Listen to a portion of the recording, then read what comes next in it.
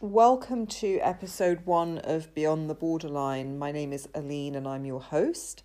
And as a way of introduction, let me tell you that I was diagnosed with borderline personality disorder in 2012. I know that's not the kind of introduction you make if you're at a party or you're out socially, but as this is a podcast about living with borderline personality and other mental health diagnoses, I think it's pretty appropriate. So I am a firm believer through experience in the power of peer support and peer advocacy in conjunction with the appropriate mental health and medical care professional, of course. So this podcast really has come out of that spirit of wanting to use peer support in the form of me sharing about my own experiences with borderline personality and with acquiring some tools and coping strategies and skills and tips through a variety of resources, including therapy, that have helped me and continue to help me to manage the symptoms of this very often confusing and misunderstood mental health condition. Now, I don't want to go on a super long rant in this first episode about who I am and how I came to be where I am, but I do think it's important to give you a little bit of an introduction so you know a little bit more about who you're dealing with if you continue to listen into the podcast and hopefully to future episodes. So as I mentioned, I was diagnosed with BPD in 2012. And a side note, I'm in the UK, as you can probably tell from my accent. And the term that's used in the UK is now emotionally unstable personality disorder, EUPD. So I believe that if you were diagnosed now with this personality disorder, you would be diagnosed with EUPD. I actually really don't like that name. I just find that it has a really negative connotation for me. It's kind of a personal thing. I know some people much prefer EUPD to BPD. I prefer BPD. It makes more sense to me, and I guess that's what I was diagnosed with when I was first diagnosed. So I just stick to BPD when I discuss the condition or diagnosis or personality disorder, whatever you prefer to call it, in these podcast episodes. So as a bit of background, I, prior to being diagnosed with BPD, had already had struggles with eating disorders, including anorexia and bulimia and binge eating disorder. I had struggled with substance abuse and with other mental health issues like anxiety and depression, and these had actually been formally diagnosed by medical professionals. However, it was when I hit a really pretty severe mental health crisis in 2012 that I finally got the personality disorder diagnosis. And although on the one hand it was quite frightening, and part of the reason for that is because I think that BPD and personality disorders in general are still highly stigmatized and misunderstood.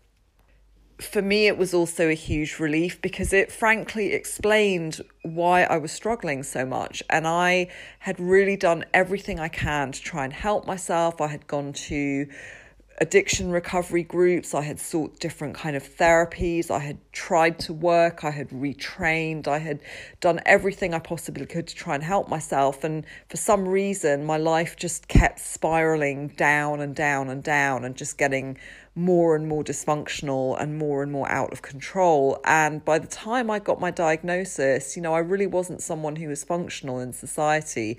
I'd been homeless, I'd lost my flat and had moved back in with my parents, and I kept going back and forth, and it was all very confusing. And it got to the point where, and I'm going to issue a trigger warning here, I was absolutely suicidal.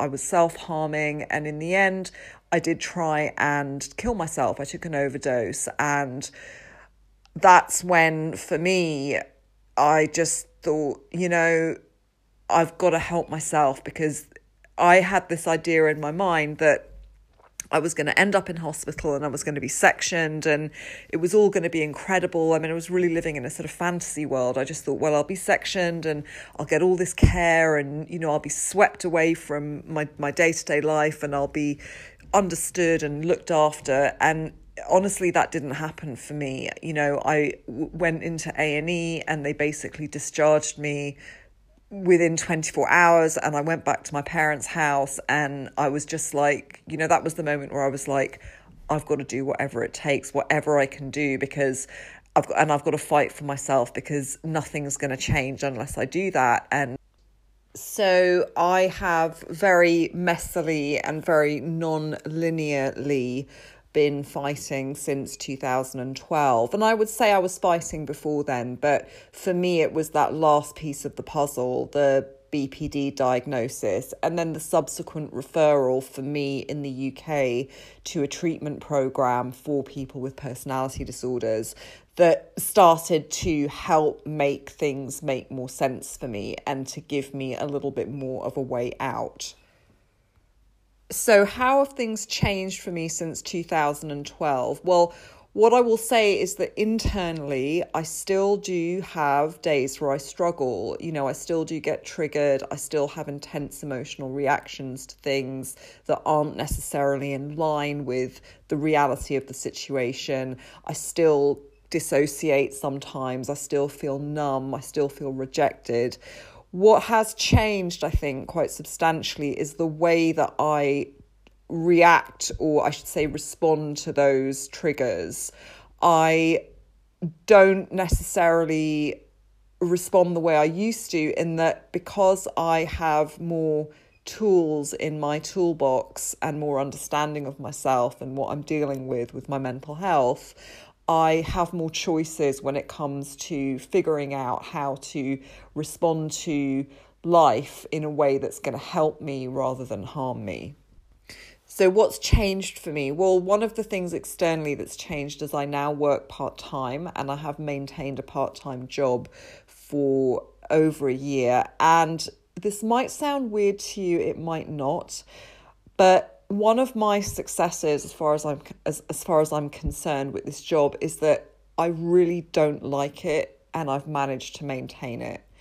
So I took the job because I'd been volunteering and I thought to myself, the next step for me is I need to try and work part-time and just to see if I can handle it, basically. And I don't mean the actual work itself, because the job that I took is vastly below my educational qualifications. I'm incredibly overqualified for this job. It wasn't about that. It was about seeing if I could deal with a work environment, deal with a manager, deal with interpersonal conflicts, deal with figuring out, making mistakes and learning to take responsibility for those. It was really about that kind of thing. And I have managed. It's been really difficult at times. I nearly blew up at my manager once, but I didn't, thank God.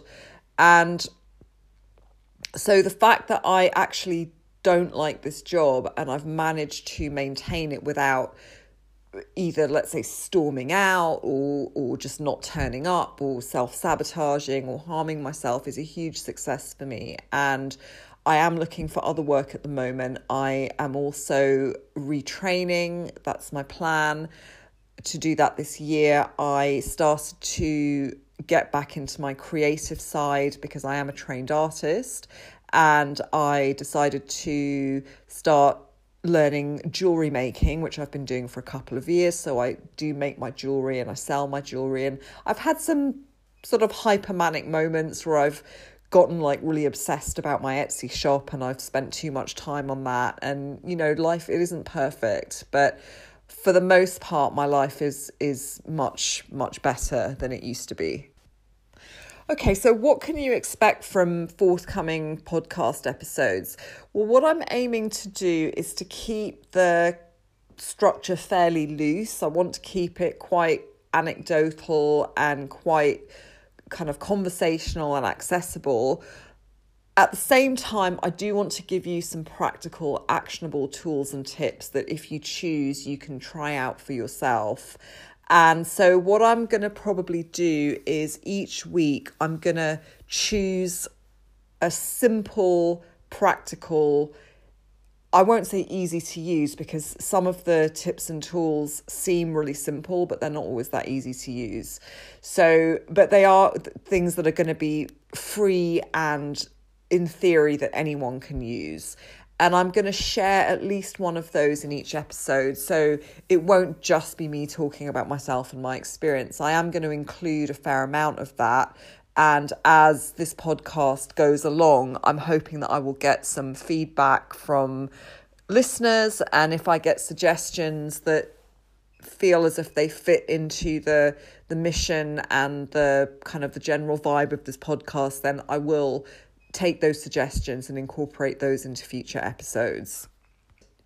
I actually want to leave you with one little tip that I was given in an online peer group for people with BPD, and I found it incredibly helpful. It sounds like it's really basic and kind of ridiculous. And I know that was what I thought when I first heard it. I was like, well, this is kind of basic, really. But, I tried it. And for me, that's been one of the keys, is just trying things. I'm given a suggestion by someone, and rather than listen to my mind, which is going, oh, that's not going to work, that's useless, I'm in too much pain, this isn't going to work, I'm like, okay, that's all cool, and I'm going to try this. And it's honestly sometimes been as simple as that. It's like, I'm just going to do things that are being suggested to me, because honestly what I'm doing isn't really working, so what's the harm in doing this? Obviously within reason. There are some things where I'm just like, no, that's not going to work for me. So this is a really simple tool that I have found incredibly helpful when I'm feeling really overwhelmed, and I get overwhelmed often. And for anyone who experiences depression or anxiety, this might be really helpful to you too. What is it? Well, it's the 3-item to-do list. So let me explain this a little bit. I'm one of these people who, again, having I see this as a very BPD trait, but I recognise that other people who don't have BPD may identify with this too. I'm a very all or nothing person. So one of the things that I struggle with is I'll be really overwhelmed and I'll have things piling up, and it'll be, oh my God, I've got to clean my flat, I've got to do this, I've got to do that. And what used to happen is that things would just pile up and pile up and pile up and pile up, and I'd have these incredibly unrealistic lists. I'd get up in the morning and go, right, I'm going to do 100 things on this list today. And obviously I'd set myself up for failure. What I have found incredibly helpful is to just do 3 things in a day, or commit to 3 things. I might get more things done, but I have 3 items on a to-do list. And it literally could be, I'm going to have a shower, I'm going to walk my dog, and I'm going to eat 3 meals.